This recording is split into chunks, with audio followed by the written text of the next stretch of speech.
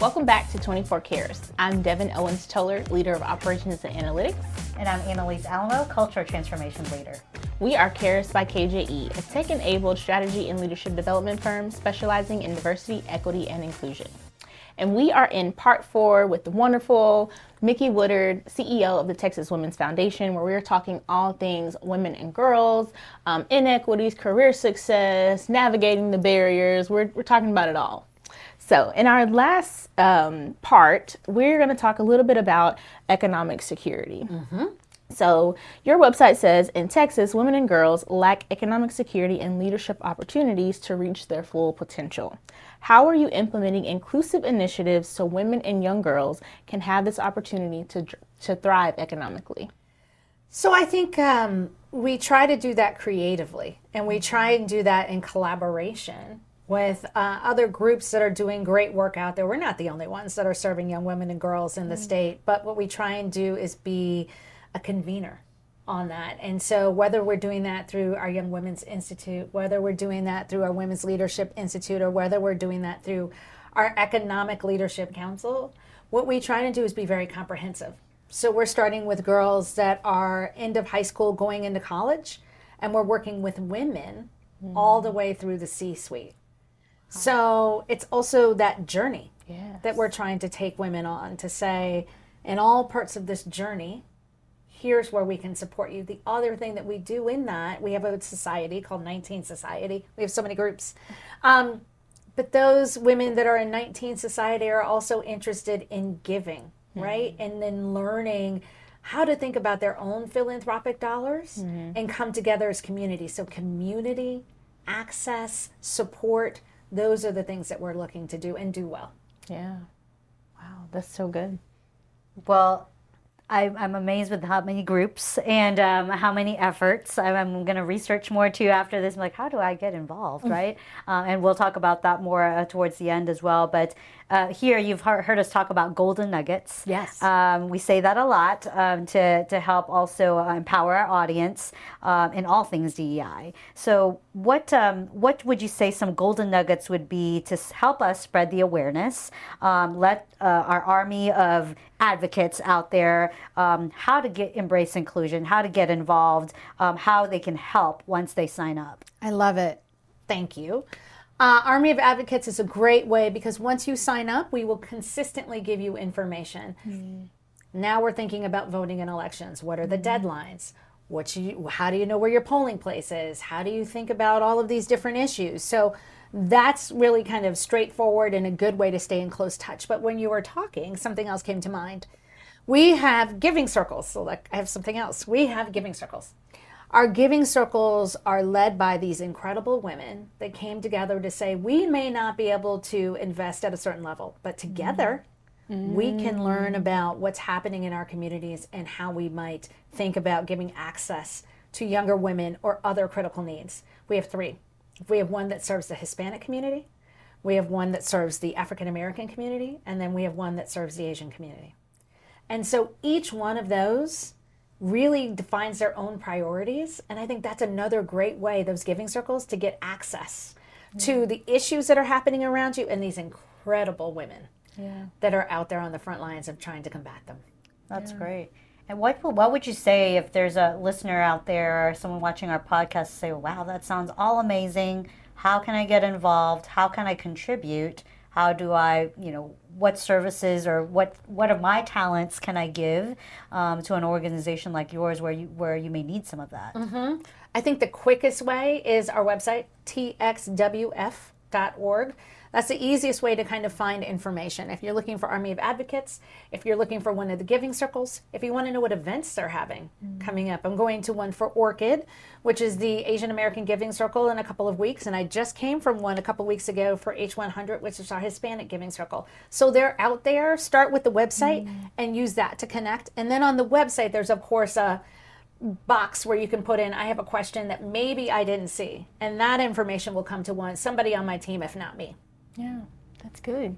What about the women that are kind of sitting in those maybe individual contributor or team member positions or seats in their organization? They've had some feelings, they've thought some things. How do they kind of know when it's time to reach out, ask for help, ask for support and resources to help them begin to navigate their careers? It's a good question. It's a really good question, because I think that sometimes we can wait too long. You know, you're in your head, you're thinking, I don't know if what I saw is what I saw, what I feel is right. Do I have the right to ask for this in this environment, or to think that I deserve this, or to think that there's an opportunity ahead that I don't see a path to? And you're in your head for too long. So my thing is, I hope that what we are all working towards are environments where people can ask at any point, right? And engage in that conversation, and then find a path to a mentor or an advocate or somebody else internally that can help them really think through whatever you might be struggling with. Yeah, that's so good. So talk to us more about the mentoring. I think that's something that comes up pretty frequently. You know, that advocacy, mentoring part, sponsorship. Yep. I mean, those are kind of things that come up very frequently when we talk about, well, how do we give that support, right, for women to develop into their careers, to figure out and navigate, you know, whether it's from the beginning of their entry into the workforce all the way, you know, as they progress. Talk to us, how does that work with, like, if someone's out there saying, I need one of those, like, I need someone to advocate for me or to mentor me, but where do we begin? It's a great question. And I think part of it is being really clear around, what do you want? Is what you need a mentor or a conversation? And so is this something where you're looking at it for a career, for a personal issue, for your children, for, like, what are you actually looking for? And being pretty clear about that if you can. I know for me, I am in a role where I am blessed enough to get a lot of women, younger executives that reach out to me and say, you know, do you have time for a conversation? And as often as I can, I will make it. I can't always do it, but I want to. But that clarity piece really helps me know, is it me, or is there somebody else that I know? So clarity on both sides, right? And if you have agreed to be a mentor or a sponsor of someone, you also want to be very clear about the help that you'll be able to provide, the guidance, and the time commitment to it, so that there's an expectation around it that's never broken. And that's clear. So I think that, and then there are great organizations, including ours, where we have, you know, women that are out there that are saying, I'm here, and I'm interested, and I'm open, and I'm available. But there's others, like Step Up for Women. Like, there are other organizations that you can find that do some great mentoring for women that are out there. Yeah, because I've always surrounded myself personally with mentors, just because it continues to make me better, and I have several. Whether it's on the spiritual mentorship side, professional mentorship, just family mentorship, whatever it is, being a mother. I have, like, kind of a circle of confidants that kind of is my sounding board. Yes, to help me navigate through decisions in life and just those types of life things. And I tell my daughter all the time, like, you should have a mentor. She's like, what do I talk to a mentor about? Like, I don't know. Like, you know, what do I need them for? So I think your point about knowing what you need so that you can be clear with a mentor that you seek is very important. And all the mentoring programs that I've been part of in different companies also have kind of that structure, a guidance of really zone in on what are your goals, so that you share it with a mentor who can hopefully help you. And that pairing, right? Because usually we pair, like, well, what are the things you're trying to work on, and let's pair you up with someone that is very strong in that sense, right? And so I think finding the right mentor is also the important piece of it. I know Devin's got experience with that too, with the mentoring piece. Yes, I was actually going to bring that up. So Annalise is referring to the fact that when I was in college, I actually met Kelly at JCPenney. I was participating in an Urban League conference that was hosted at JCPenney that year. She spoke. I was like, oh my gosh, like, I need her to be my mentor. I went up to her afterwards.